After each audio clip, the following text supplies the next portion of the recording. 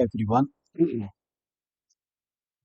I am Uddhav Singhania, a life coach, and today I am going to read the verses 3 and 4 of Bhagwad Gita, and the verses are as such.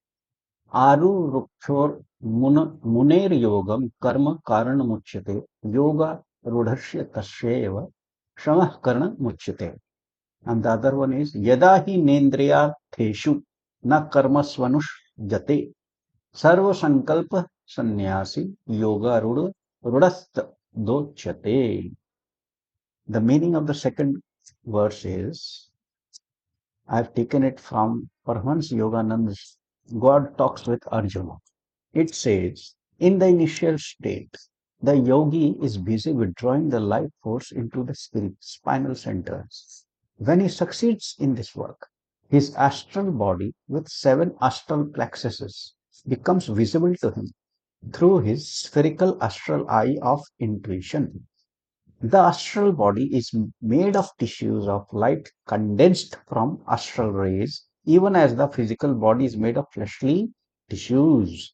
When the yogi is able to withdraw his life force from the senses, not only does he see his astral body, but he can disconnect his mind from the outer world. The benefit of seeing the astral body is that the experience helps the yogi to ascend, to lift his soul, as the body identified ego from the fleshly prisons. Afterward, the devotee learns how to take his ego out of the astral and ideational bodies and commingle in it with the pure soul. The yogi is then able to unite his soul with the omnipresent, ever blessed spirit.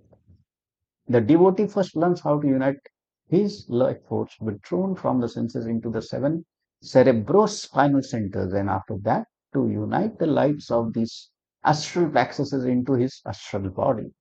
Then he dissolves the astral body into cosmic energy and the ideational body. Finally, he learns to dissolve cosmic energy and the ideational body into cosmic consciousness. These are the various complicated processes with which the aspirant reveals himself, performing God uniting yoga activities that enable him to dissolve his body consciousness into the infinite. His soul becomes expanded in the omnipresent Lord. The brain current is spoken of as having 1,000 rays.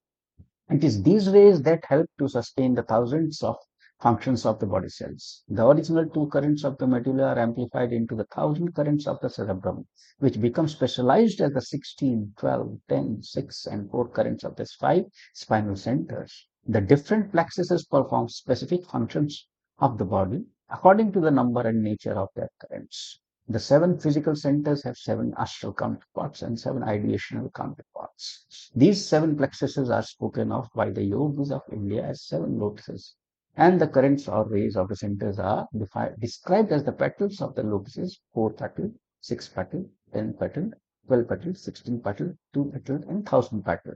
The greatest disciple of Jesus Christ, John, refers to these 7 astral centers with different rays as 7 golden candlesticks and 7 stars. Bye bye.